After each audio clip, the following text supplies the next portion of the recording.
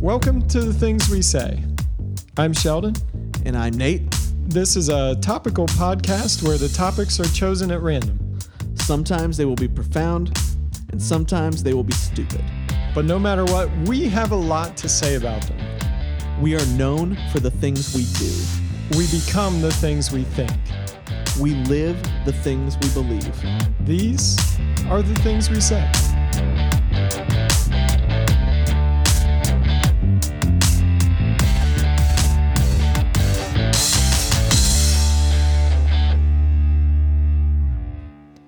Welcome back to The Things We Say. I'm Sheldon. And I'm Nate.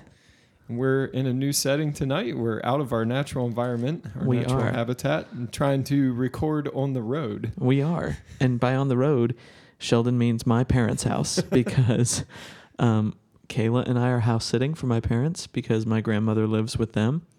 And we're just here hanging out in case she needs anything. She's very independent still, so it's not like we're having to babysit her, literally.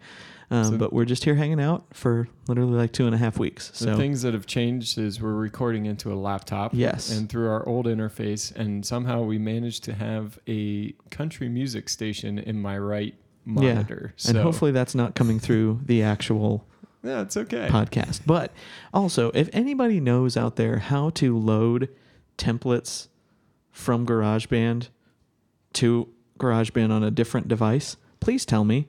I tried like 5 or 6 different ways to get it over here. None of them were successful, so we're just going dry, and then I'm going to try to fix it all after the fact. This is not a tech podcast at all, but I was trying today to pair a Android device with my Apple device through Bluetooth to see if it would work, and they don't talk to each other. They don't like each other. It comes up and it says, "Hey, make sure this number appears on the screen of the other one," and you hit OK on both of them, and the Android one says paired, and the Apple one says not connected. And it is probably on the Apple side. I'll take that as Apple's reality. Like, but no, you're not. You think you're paired. We don't want to but touch you're that. Not. We don't want to touch that.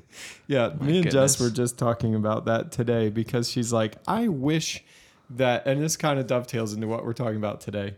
I wish that the Android thing was true. That all this freedom could be had to develop your own apps and download all these things from all these different sources, and it was on a stable and secure platform. I wish all of that was true. And I wish it was like a user-friendly experience. But I have had an Android device for a good 8-9 months now.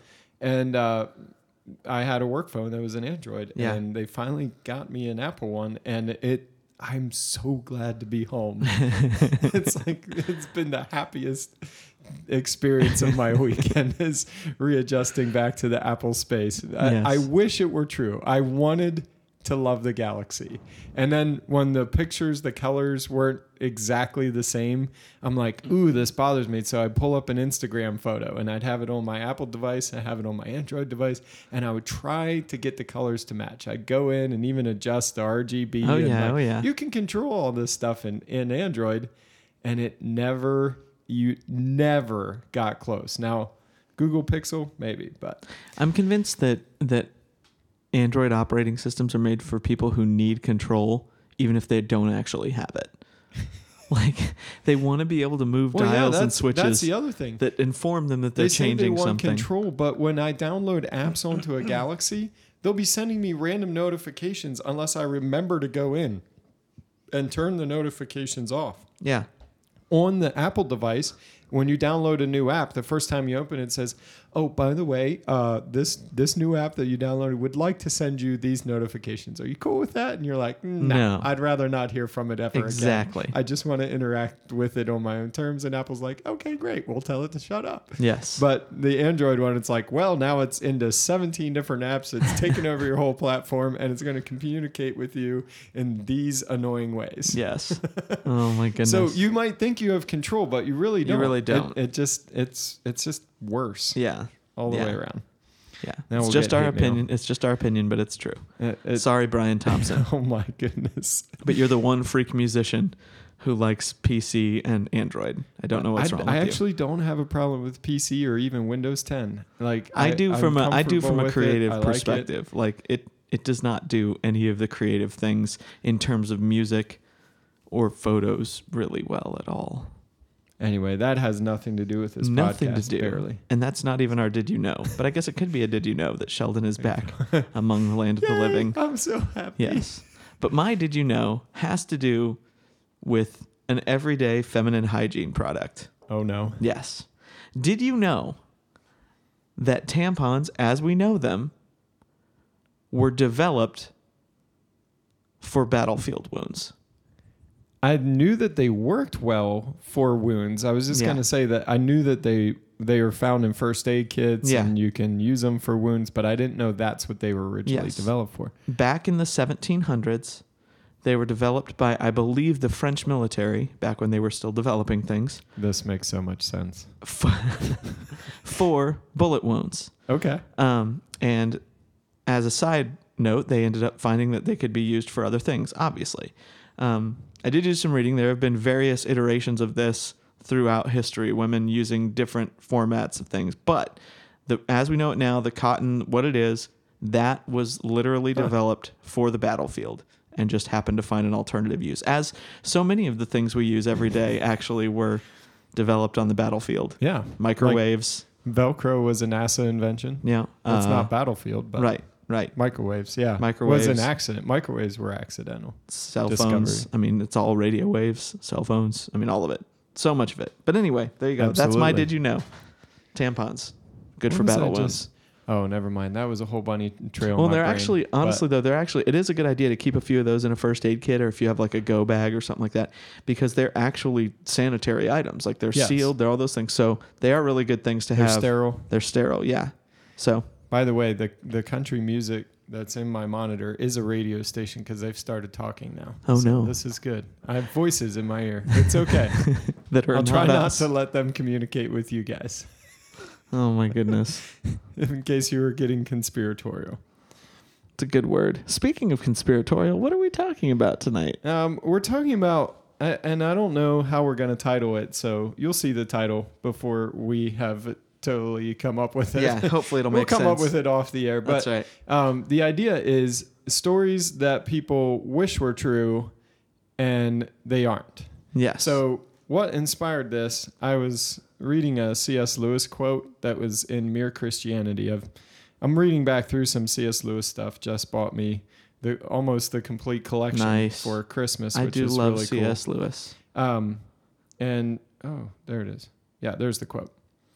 He said this, and Mere Christianity is a book that is a collection of C.S. Lewis's radio broadcasts. So it's pretty conversational and should come across well in a podcast format. It says, suppose one reads a story of filthy atrocities in the paper or on Twitter.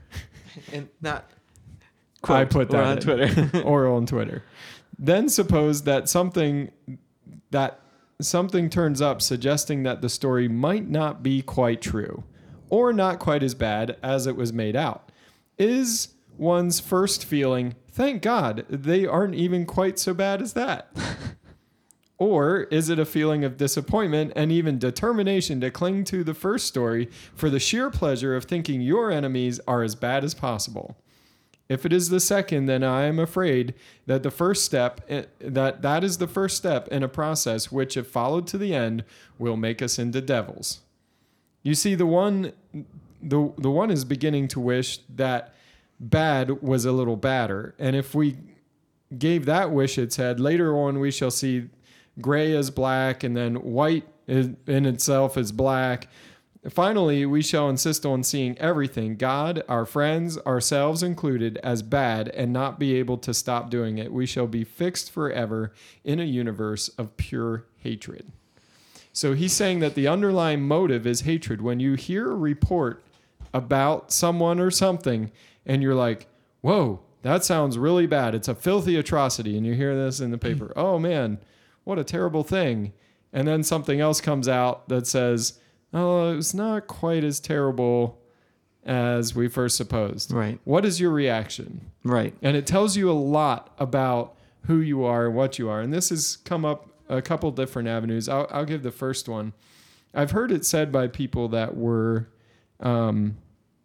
close to situations that were broadcast on a national level, that you don't believe the whole fake news narrative or that the media is corrupt or any of that until you're close to a national story. Then you're like, were they even reporting on the same thing that I was near?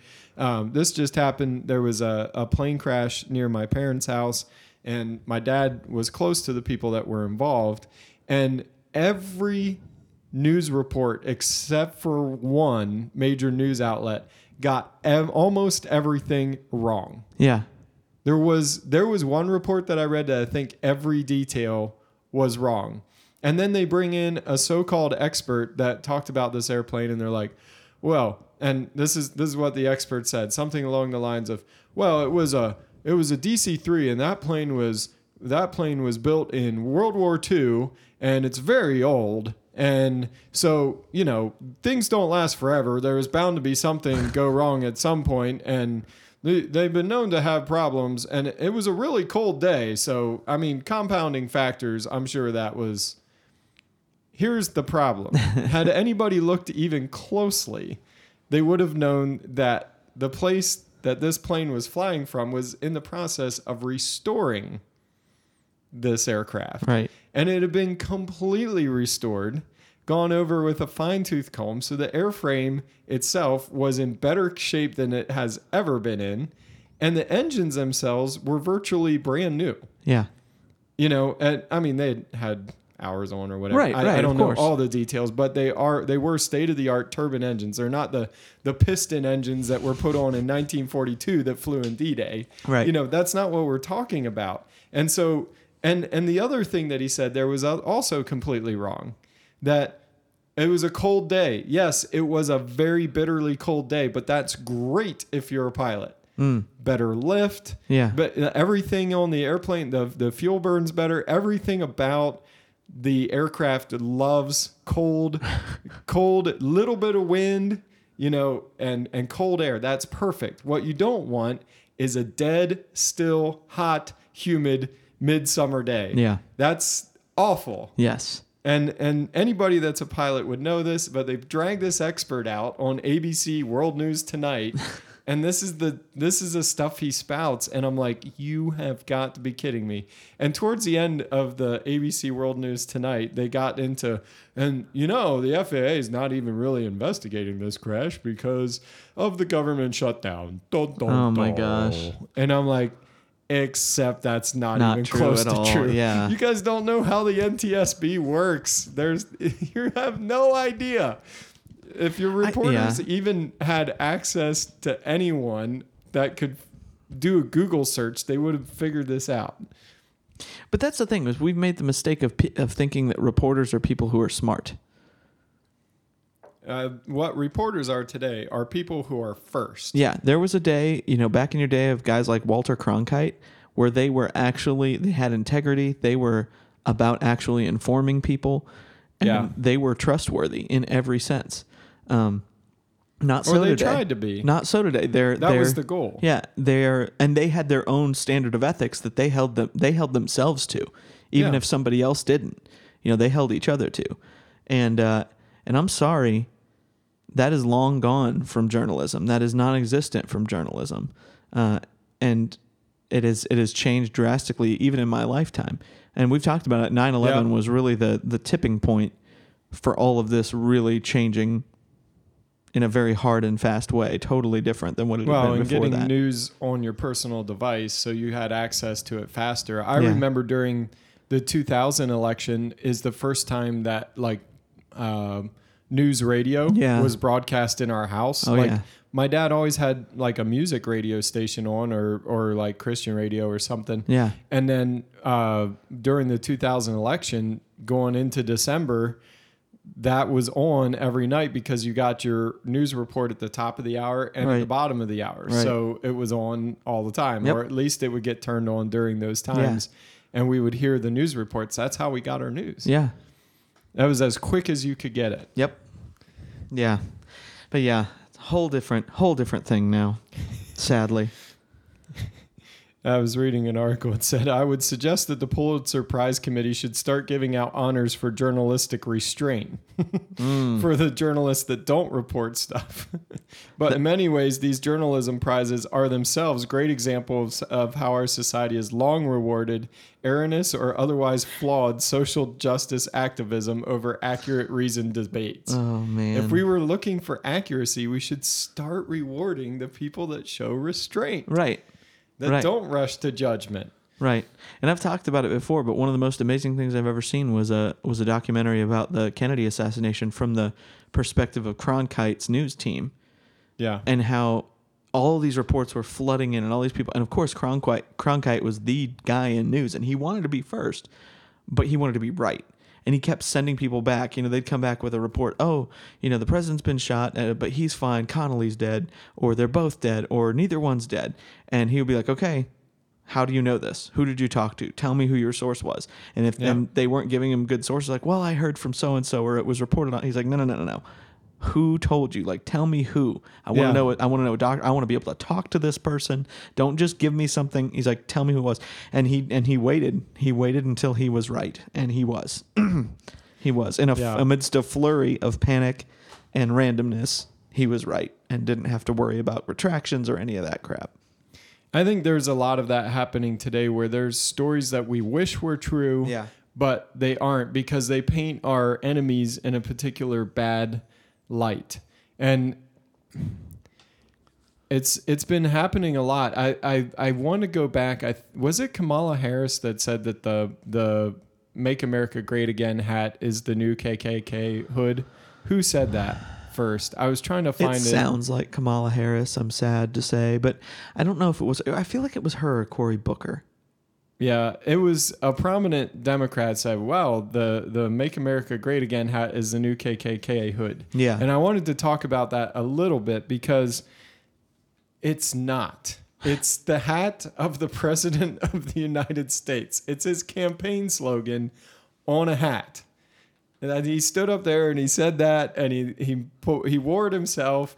And okay, going back to when I first got interested in politics, when I was in high school, one of the things that I thought would be... Oh, no, I'm sorry. It was Alyssa Milano on Twitter. I mean. Alyssa Milano. Yeah, okay. Who gets triggered by everything all the time. A celebrity, not a Democrat politician. But unfortunately, there's a fine line between celebrity and politician these days. But anyway, it was Alyssa Milano. But I used to think that one of the best political things that you could probably do at the time would be to come out with, like, when you're running your campaign, come out with a logo that works. Yeah. And that resonates with people, and an article of clothing that a lot of people could wear. Right. Like, it used to be a button, but back when the Bush Gore thing was, I'm like, why don't we have a compelling, like, article of clothing that people could wear to identify with a candidate that you could buy? And I don't know why I never thought of a hat. Yeah. But it was always my thing, where I was like, you could get really cool T-shirts. People will do anything for a T-shirt. You could, like, how many votes could you get just by wearing a cool T-shirt? The funny thing to me associated with your campaign is everybody freaks out about that slogan, but Make America Great Again is not a new... I mean, it's been used by Democrats.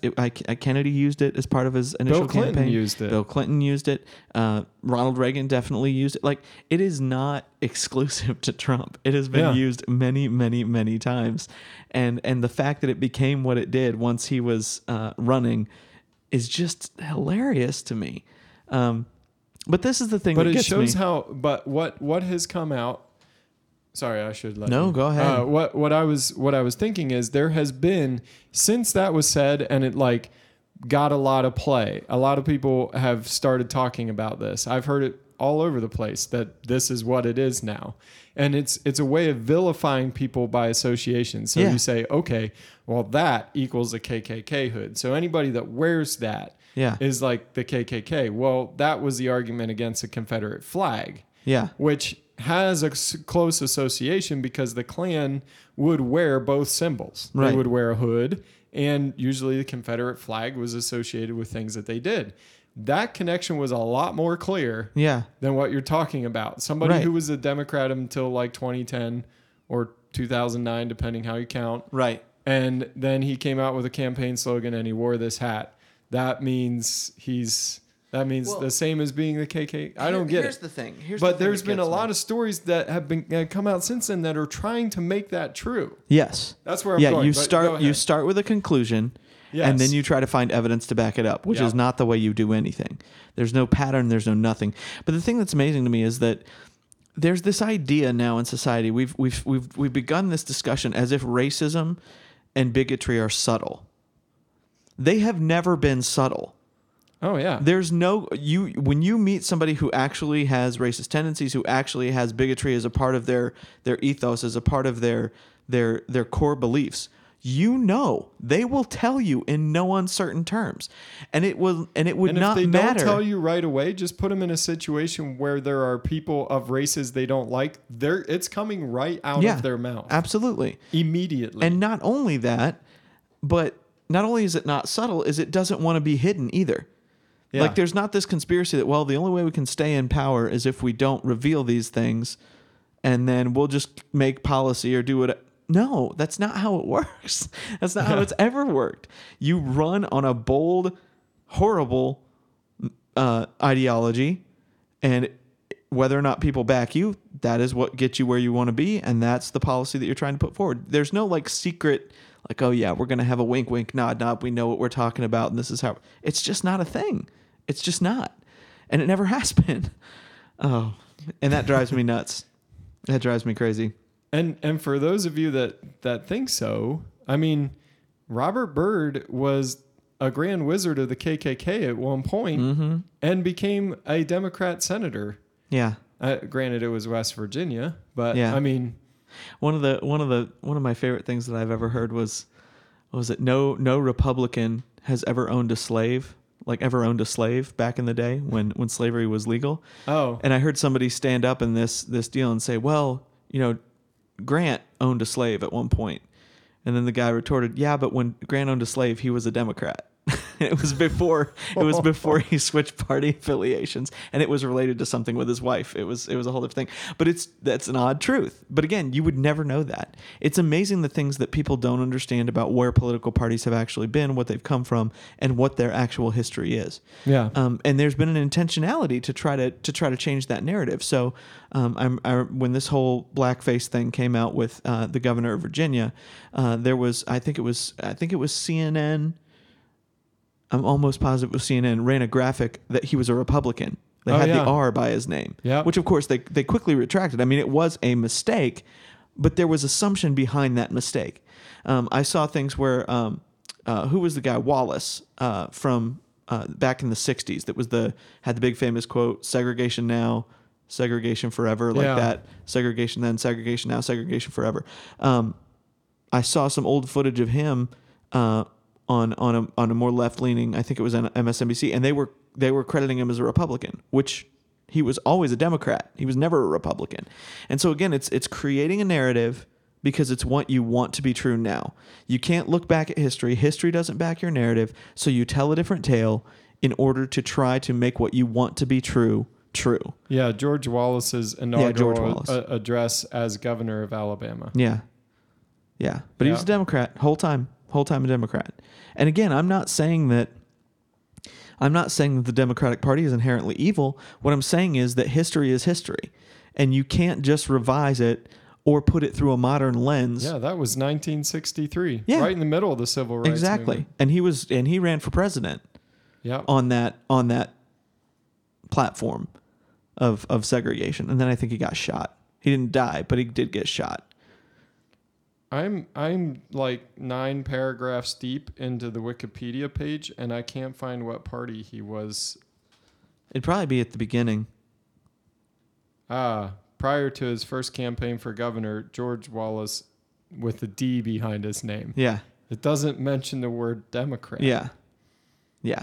And again, it's just this idea that we have to revise history to fit our narrative. No, we let history stand. That's one of the important things about talking about the sins of America in the past, the horrible things like slavery. We need to remember what we've done and how we've overcome some of those things. Yeah. And we need to be able to look back at them and say, you know what?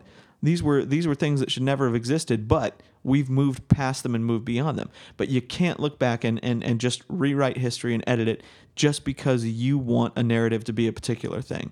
It's obviously dishonest, but more than that, it's dishonest to yourself. It's not just misleading. It's I think a piece of your humanity dies when you do something like that. There's two efforts going on. One is to reach back and rewrite history like that. Yeah. And the whole like, well, at some point they switched parties. You know, like the Democrats became Republicans, Republicans became Democrats. Not true. Robert Byrd served deep into the 90s. Was it 2000 before he finally It was left? somewhere. It was somewhere in the in there, 2000s yeah. before he even stepped out of politics. Yeah. Like that was a Democrat, KKK Grand Wizard, Yep. serving in the U.S. Senate. Yep. Like, And I am perfectly willing to say that he might have changed over the years. I know George Wallace had a big change of heart in his later years, and completely changed his ways and his thinking in that realm. That's possible. That's possible for somebody to have a change of heart and something to change in them. We see it all the time. yeah. Most notably, Donald Trump. Oh Lord. But no, there's two efforts. One to reach back, one to also go forward. So from the comment of like the hat becoming the hood thing, Yeah. it's like now there's a genuine appetite in the media and on social media for any story that would support that. Right. Can we find the instance of a racist, a real live rabid racist wearing a MAGA hat? That Yeah. would be perfect if we could somehow find that. And that's what C.S. Lewis is talking about. Right. Listen, you cannot hear an awful report like that and then hear something that's, well, maybe it wasn't quite like that, and then feel that disappointment. Yeah. Because then you know that your only motivation for lapping up that news story was hatred of your opponent. The underlying assumption is hatred for Republicans or hatred for Trump or hatred for something else. Yeah. For your opponent. So if your underlying motive is hatred, nothing good can come from it. Yeah. So one of the stories that springs quickly to mind would be Jussie Smollett. That's something that's coming out right now. And it's not totally reached its conclusion. Yeah. But there were a lot of inconsistencies when the story first came out. First of all, the story that he put forward to the Chicago PD is that he was walking down a street alone. Yeah. In Chicago. In At the 2 early o'clock in the morning. 2 o'clock in the morning. Two guys wearing MAGA hats And ski masks. and ski masks. Yeah. And that was a real question. Did they put the ski mask over the MAGA hats? And then, no, that doesn't fit. So you wore the ski mask under the hats. Then you unzip the hat to make them large enough to go over your ski mask. And like, how big were those hats in the back? If they're a snapback, that's getting out there. Right. Anyway, then they put those on, and then they recognized him from Empire. Which we know so many racist white dudes watch. Racist white dudes that live in Chicago or that hang out in Chicago at 1 a.m. watch Empire. Yeah. And they would immediately recognize an actor like that. And know that he's gay. Oh, yeah. And know that he's gay. Yeah. I didn't know that he was gay until I didn't even know who he was. was until this became a thing. I've only seen commercials for Empire. I've never watched it. And they happened to have a noose and a bottle of bleach when they just bumped into him. They were stalking him. Apparently. That's what he was trying Which to he say. just woke up in the middle of the night and was hungry and went to Subway. Yes. And they were waiting for him. I know I always think of Subway at 2 a.m. Yeah. It's a good thing. Yeah. Actually, Yeah. when I leave from recording the podcast, what I most often think of is Taco Bell. That's right. That's right. That's where everybody's going at 2 a.m. That's right. Nobody is going Nobody's to a going Subway. to Subway. But here's one of the Is there interesting Subways things too. that are open at 2 a.m. In and Chicago, would you want that meat? No, nobody wants that meat. Would you want that lettuce? Nobody wants that. Any of that. No. Nobody wants it. I went to Subway the other day and it was vastly disappointing. I was very sad the entire time I ate it. It was mostly love bread. Subway. Yeah, but the sandwich I got was not. They did not do a good job. But your sandwich artist other thing did that's not weird. do a great job. Yeah, well, let's not even talk about that. They're a sandwich artist. The other thing that was bizarre is he was out of view of the cameras because there's lots of street cams in Chicago. He was out of the view of the cameras between 60 and 90 seconds when all of this happened. And when he suddenly came back into view, the MAGA guys were familiar with Chicago. They knew where all the apparently, cameras yeah. were. But when he came back through and got back into the video camera, he had a noose on his neck. He was still carrying his Subway sandwich, which after you get attacked by somebody, the first thing you're going to do is keep a death grip on that Subway sandwich. There's just so much of it that anything else aside, so many things that just don't fit. Like they and to react, the very first reaction to be, yes, this is confirmation for what we know to be true, even though we don't see it happen, and shows how intellectually dishonest both media and politicians are, and celebrities who are jumping all over. What was sad about that was not only the eagerness to believe this story. I understand believing a victim, and I'm glad the police investigated. If there's an allegation like that, we should investigate. No doubt. That's what a just society does. Absolutely. Like, hey, I was beat up by people that were racist. Let's go find them. Yeah. Can you tell me something about them? Let's go find them. You know, and that was the whole goal. But what I don't like is the rush to judgment by everybody and saying all the things that were said by every single Democratic candidate for president that are coming out and saying, you know, we believe him. This is what happened. This is exactly what happened. And anybody that says different, right?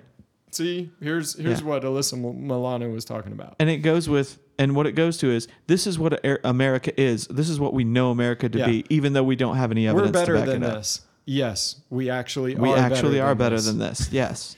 And that's what people can't believe, is that people are better than this. A large majority of people, most people, I can't even, how big of a number, somebody who gave me the number the other day of how many people are in the actual KKK, and it's like... It's pathetically small. Tens of thousands, but not more than 100. Yeah.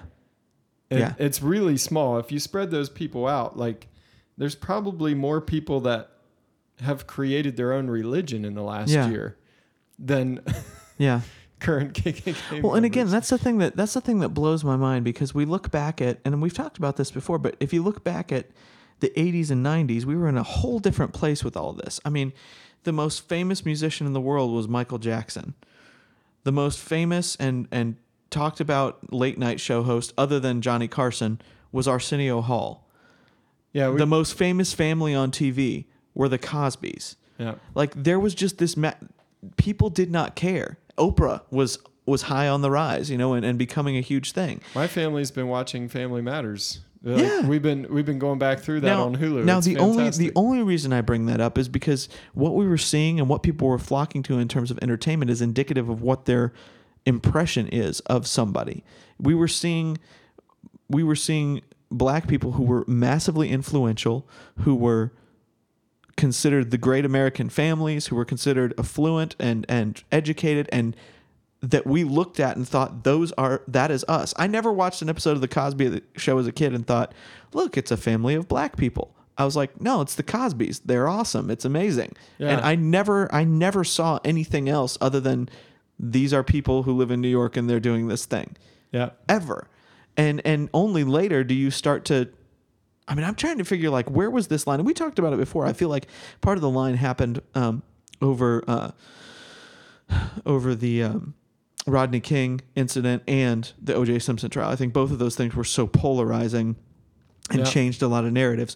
But from that point on, you started to see this push. It's like, no, America is still this. America hasn't grown beyond this. America hasn't. And I'm like, there is so much evidence to prove you otherwise. Yeah, there are still people who are tools in the U.S., just like there are anywhere else. But by and large, as a whole, in terms of law, in terms of opportunity, it's just not. It's not the same as it once was at all. It's not as bad as you would want to think that it is. And we did that whole episode on how things are better than you might perceive. Right. But what I didn't like is that we're prominent black figures on Twitter were getting criticized roundly for not coming out in support of for not even for just not saying anything. Like, you've been really silent on this issue, blah blah blah, and they're like, we don't know enough to comment on it. Right. Like, you know, and there were people that were being like visibly hateful towards prominent politicians, prominent figures in the news, and celebrities, and saying, you have to give a comment on this. Yeah. You should come out and support this. This is exactly what we're talking about. And they're like, it might not be. Right. I don't know. And that's the thing is, this has so little to do. Even though those people would have supported the cause that you're talking about. Yeah. You know, there were celebrities that supported anything that has to do with the social justice issues on the Democrat side, or any of the Democrat Party platforms they were on board with, and they were getting drugged through the mud because they didn't rush to judgment with everyone else. And that's the thing. It's not so much of this discussion has absolutely nothing to do with race. People are trying to say because he's black and because he's gay is the only reason people are questioning this. No, it's because it sounded suspicious to start. It was too perfect in terms of what the media narrative is constantly trying to be. Yeah. And we've seen no evidence so far.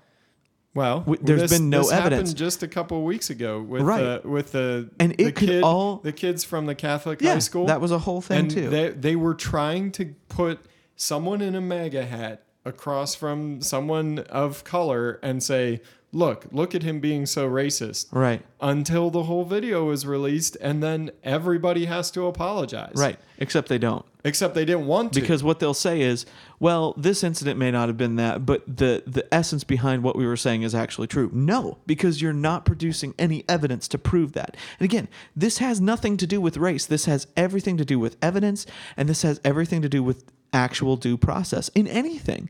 You know, jumping to any conclusion is stupid. It is foolish. Yeah. Nobody wins. Nobody wins when you jump to conclusions on anything. And I'm just so sick of this, let's all rush to judgment and then back up. No. Let's wait. Let's wait 48 hours. Let's wait. And again, this could all blow up tomorrow, and it could all be proven true, and I would accept it as truth. If they could show true evidence that it happened, and I can see some facts that are proving it, I'd be like, okay, fine. I'll take that. There it is. I'm not wild about hate crime legislation because I like a just society that says crime is crime. Yes. Like, well, that guy robbed that other guy's house, but he didn't hate him. So, yeah.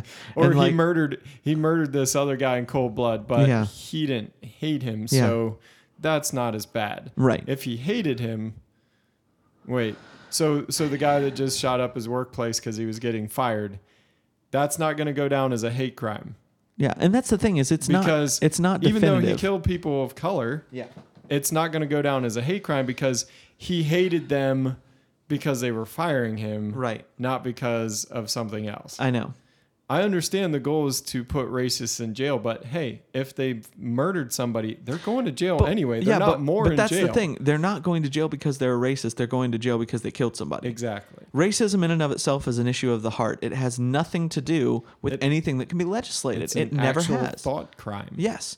And most people who are racist have really screwed up reasons that they think that way. And they have bad judgment, and eventually they'll probably commit a crime that you can probably put them in jail for. And that's the thing too, is like there are different types of racism. There's you know, if you call a girl who happened to be raped by somebody who was black or somebody who was Hispanic, and suddenly she's afraid of Hispanic men all the way around, or black men all the way around because it literally triggers her memory of being raped. Yes, that is racial, but there's also that's prejudice. There's also situational things that have played into that. That's not just I'm deciding I'm better than these people. There are different tiers of that. And you know, it's funny, I've known people who have dear friends who are literally from Africa. They interact with them, they have them in their home. There's no view of any racial issue there. But if you put them in a situation where they were having to face, 17, 18-year-old black people who lived in an urban environment, they would be scared to death.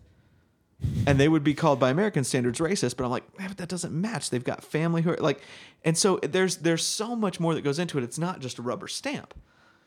Anyway, that's a whole nother topic. I think that people want to believe things that aren't true about their opponents. I think that one of the things that people wanted to believe about Barack Obama was that he was born in Kenya. Yeah. That didn't turn out to be totally true. Like, yeah. There were a lot of things about his background that weren't, he had real no clear. That was the weird part. Like, What's that? He had no background. That was the weird part. Well, he's born in Hawaii and then he went to Indonesia and a lot of things like that. And it would have been better for their story had they focused more on his time in Indonesia and said, hey, what was your family dynamic like? What were you taught in the schools in Indonesia? Blah, blah, blah. You know, that might have fed more into into the rush to judgment. But to jump immediately to Kenya was probably a reach. Yeah. You know? Yeah. and they wanted so badly. Everyone wanted so badly for that story to be true. Yeah, there were because then he wouldn't be a citizen or something. And I'm like, except he has citizenship. Right. Like you can't just. The whole thirst was to prove that he wasn't a citizen, then to disprove his presidency, and then that would immediately overturn all the laws. Right. No. That is not how the country works. Right. Not at all. You can't just believe that theory because you like it. Yeah. Yeah. Yeah. And that turned out not to be true. And I think a lot of conservatives wish that liberals or people on the left were just stupid or blind robots like all your right-wing media will tell you. Yeah. Oh, they just are in lockstep and blah, blah, blah. Most people on the left, when you get to talking to them, are very compassionate people. Mm-hmm. And they have a compassionate bent that is less concerned with, a financial budget, for instance. So there's two different people in most marriages. One is usually somewhat of a nerd that believes in the budget and the money coming in has to be more than the money going out in order for this family to get ahead. And the other one's very concerned with, well, how does that make me feel when I want to spend money on something and I feel like this is being bad, And so it really is just two different personality types, and sometimes it shows up in different ways. Yeah. The desire is to be compassionate as opposed to being, a strict budgetarian or a strict moralist or a strict, conservatives are more, believing in the things of free markets and letting the market decide and leaving things up to the market. And it produces some bad things, but we feel like we can live with that because with all the good that it produces. Right. And then on the left, it's like, no, any bad product of this needs to be fixed. That means there's something wrong with it. We have to fix the whole thing, and we're going to keep working at it until it's fixed. Yeah. And, I get all of that. That's two really good motivations. And they just go in opposite directions. So we can't always point at the other side and say all of them are mind-numb robots, or all of them have evil intentions, or all of them want to kill children if they're pro-choice. Yeah. No, that's not the case. I think a lot of conservatives wish that the abortion issue wasn't so messy. They wish it was more cut and dried. Yeah. Like a life is a life. And if you take a life, that's bad. And if you take a life, you're a murderer. Then you should go to jail. It's not that clean. Yeah. Like, who is taking the life? That's the first thing to say. Right. And it's like, and what constitutes life? And then you raise all these questions and it gets a lot. And it's like, no. It needs to be much simpler. Right. And you wish that it was simple. But the people on the pro-choice side are saying, listen, you are accusing me of being a baby killer. I just think you're using the wrong words to describe what you're talking about. Yeah. Yeah. Yeah. Does that make sense? Totally. Totally. Oftentimes we want to believe the worst about our opponents. And I hesitate to say this, but I think the guy from Virginia, the governor of Virginia, when he said what he said about babies that were born alive that survived an abortion, and he got into a gray area there of whether or not it would still be okay to let them die or to take a life afterward or whatever. I think he either misspoke and that revealed something that he truly thought, like, yes, they should be allowed to take a life after it's born, or let a baby die that survived an abortion. Either he misspoke and it belied a true thought in his mind, or he misspoke and had a clumsy use of language to describe what he was actually talking about. Is that from a political standpoint, the issue of abortion, when it becomes a political grandstanding moment and a political stance that gets you votes, that's what you're trying to do. Because let's be honest, I would say the majority of politicians who are pro-choice or even pro-life in politics, it has nothing to do with necessarily any motivation beyond that is what their base expects them to be. And that's how they're going to get votes. Yes. But I also think that if you go on long enough dehumanizing somebody, whether that's another race or whether that's an unborn child, you eventually come to that place, whether you realize it or intend it or not. You are going to come to a place where that life is completely devalued because you have dehumanized it to that point. Yeah. And you saw that with black people during slavery. You saw that, you name genocidal situations, whether that was, Jews in Nazi Germany or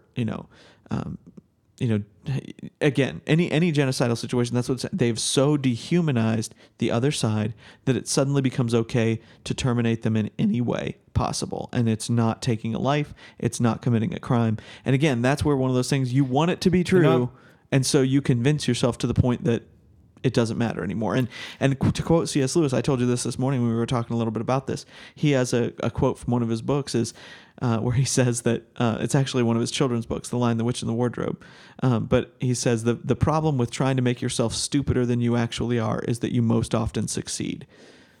And I think that problem with language is also dangerous with calling people on the right Nazis. Yeah. We got to be careful with saying that the MAGA hat equals the KKK hood, because the next step from calling them KKK is to call them Nazis, right, or fascists. And then you get the anti-fascists that for years we've been playing video games that you can just kill Nazis. Yeah. Like, Castle Wolfenstein, let's go in and you blow up and you shoot all the Nazis and you take them out. Any video game in the 90s and into 2000s, you're allowed to kill Nazis no matter what.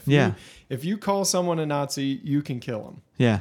And I hate arguments that go back to Nazi Germany. I hate all of them because it's not a good argument. No. But that's why we should stay away from dangerous language like that. Right. To just call people that voted Republican or call people that have conservative leanings or even call people that are libertarian, which is especially bizarre, to call them Nazis. Yeah. It's bad because it allows you to dehumanize your opponent and say, okay, violence against them is okay. It allows you. They are Nazis. It allows you to do exactly what Oregon, it allowed. You're never going to run into an actual factual Nazi. You just aren't. It allows you to do exactly what the Nazis did to the Jews in Nazi Germany. They labeled them, they stereotyped them, they blamed them for the ills, they called them evil, and eventually everybody was okay with just seeing them disappear. They didn't want to know what was happening to them. They didn't ask. The common German didn't ask. All they knew was so-and-so was gone. I don't have to compete with their business anymore. Suddenly we've got more money in the municipal coffers, and they're just gone. They've been deported. And that was the thing. Most people think of Nazi Germany, as in Germany as the whole, as this entirely evil place. And it wasn't. It was people who just decided that they weren't going to ask questions anymore. They saw people around them. Extreme evil happening, but they saw people around them and they were just silent. They saw people around them disappearing and they convinced themselves that they were being deported. They convinced themselves that they were just being allowed to leave the country. I think along the way, the evil had to become very evident. No doubt. It had to be evident to everyone. And that was one of the things. That was one of the things that happened. That's not the way it started. Well, and that was one of the things that happened quite a bit when concentration camps were liberated. U.S. soldiers, particularly and British, would force local townspeople to bury the dead because they wanted them to see what had been done, what they had ignored, and just basically say, you're going to face this thing that you've chosen not to look at. And it was devastating for a lot of them because even though they knew it, again, the problem with trying to make yourself stupider than you are is that you most often succeed. It's one of the reasons that I won't call people on the left Nazis. No. I'm not going to jump to that argument. That's crazy. Yeah. And I don't want them calling me a Nazi either because it's like, hey, I don't want you to somehow dehumanize me to the point that you're like, oh, violence against them is okay. Yeah. And you remember back when it was funny, like the soup Nazi? Yeah. Like there was a time when this was funny. And Seinfeld made a joke about it. Yeah. But now it's become a real thing again. In the area of language, yes. we're using language that allows for certain things in people's minds. And it's a dangerous way to go down. Yeah. It's a subtle distinction that leads to a bad conclusion. Yeah. That's why we started out this podcast with the C.S. Lewis Right. quote of think about the subtleties and the underlying motives of why you're saying what you're saying. Right. Truly think about it. Right. So what would be your motive for saying that the MAGA hat is a KKK hood? What is your underlying motive? Because then you're going to want to believe any story that fits that narrative. Right. And you're going to be disappointed when that story doesn't turn out to be true. Right. In the same way, like, be careful of your underlying hatred for Barack Obama that makes you disappointed when you find out he was actually born in Hawaii. Yeah. So if you're disappointed by that and you'd rather believe that he was Kenyan, Right. think about why. Think about why you believe those things. And some people had dehumanized Obama to the place where it was sad. Yeah. Like they could not. And like funny enough, you'd have Christian people that would say the worst things about him, and I'm like, yeah, except you're under strict orders in the Bible to respect authority. Yeah. And that God has put him in place. Yeah. As authority. Like he's a God ordained authority, and the way you talk about him matters. Right. Well, and one of the funny things about Obama, and you're seeing the same thing with Trump, is that he was dehumanized in both directions. Yeah. He was idolized by those who loved him to the point of him being like having almost godlike status in their eyes. I don't know how you could idolize Trump. That doesn't resonate with me at all. But there are people that do. But for some people, it's not even that. It's not that they idolize him in the same way. Like I can't tell you the amount of times I heard, whether it was in interviews or even jokingly, somebody would say, you know, I want to be the next Barack Obama. Yes. But they weren't saying, I want to be like him. Like I want to be him. Like that is what I want to be. You don't hear that with Trump, but what you get with Trump is people who are like, oh, he's the savior. He's the savior of America, coming here to fix all the ills and change. And I'm like, no. And that's the thing. This dehumanization happens in both directions, and it's problematic in both directions, because to the one end, you make somebody a target that you are no longer culpable of harming when you harm them. Like it's like, no, they're not even a person. It doesn't matter if I harm them. But then it goes the other direction and says, this person is infallible, can do no wrong. And so I will never believe anything wrong about them. Because, I mean, for crying out loud, all you have to look at is the fact that in a lot of ways, Trump and Obama's presidency are mirror images of each other in terms of actions that are being taken, in terms of executive, in terms of expanding the executive branch. They did a lot of the same things. Except the one thing that I wish was true about Obama. Yes. That randomly happens to be true about Trump, is that I wish Obama had been a great peacemaker. I wish that he had actually stopped a lot of foreign conflicts. Yes. Instead of starting a few. I wish that he had stopped drone attacks overseas. I wish that he had pulled a bunch of troops home. I wish that all my friends that voted for him in order to get us out of war had got their wish. I wish that had been true. Right. He holds a Nobel Peace Prize, and Trump never will. Yeah. But the one thing that's been true about Trump is he's actually pulling people out from and all of a sudden the left gets really hawkish, and they want us to be in armed conflict in a way that feels unnatural to me. I'm like, let's just agree that like peace might be better. Yeah. And that a peaceful pathway in North Korea is preferable to war. Right. A peaceful pathway. That's why I don't like him escalating stuff with Iran. He is escalating stuff there, but it's only been sanctions, and Obama did that. Right. Like, I wish that Obama had been some of the things that people believed that he was. I wished he had been a great unifier. Yeah. He had opportunities. Yeah. I think if he had handled the Obamacare fight in a different way, there was an opportunity there. Do you need to pause? No, I don't. Oh, okay. Sorry, there was a phone call. Yeah. We're good, though. All right. I'm probably not going to be able to get into Kerry Thornley at all. No, we'll have to do that the next one, because this has taken a whole whole turn. Has it, but has again, it taken a whole hour? I don't know. I have no idea how long we are into this. The new setup is killing us. Yeah, nothing looks the same. All right, so your action step this week, Nate asked me to always think about that, and I thought about it ahead of time. Your action step this week is to rate us on whatever platform you're on. I know we've talked about it before, but it's super important. iTunes is still the best place. iTunes is the best place to give that rating, but anywhere you give that rating, it does help. We'll take it. Yes, absolutely. We'll take it. Yep. And seriously, come back for another podcast. If this one made you mad, there's plenty of our other podcasts that won't make you mad, and we promise to be nice. Yeah, and talk to us about it. If there's something on here that makes you mad, you know what? We might finally get our buddy Matt to give his rebuttal. Yes. We'll just give him this podcast to listen to, and maybe we will convince him to come on and get his own mic over here to tell us why we're wrong. That seems like a great motivation. Seems like it. I'm not so sure. We'll have to see about that. But yeah, seriously, we want, like we always said, that we want this to be a discussion. This is not, even though we've got the mic, we have opportunity, we have place and space to have these talks.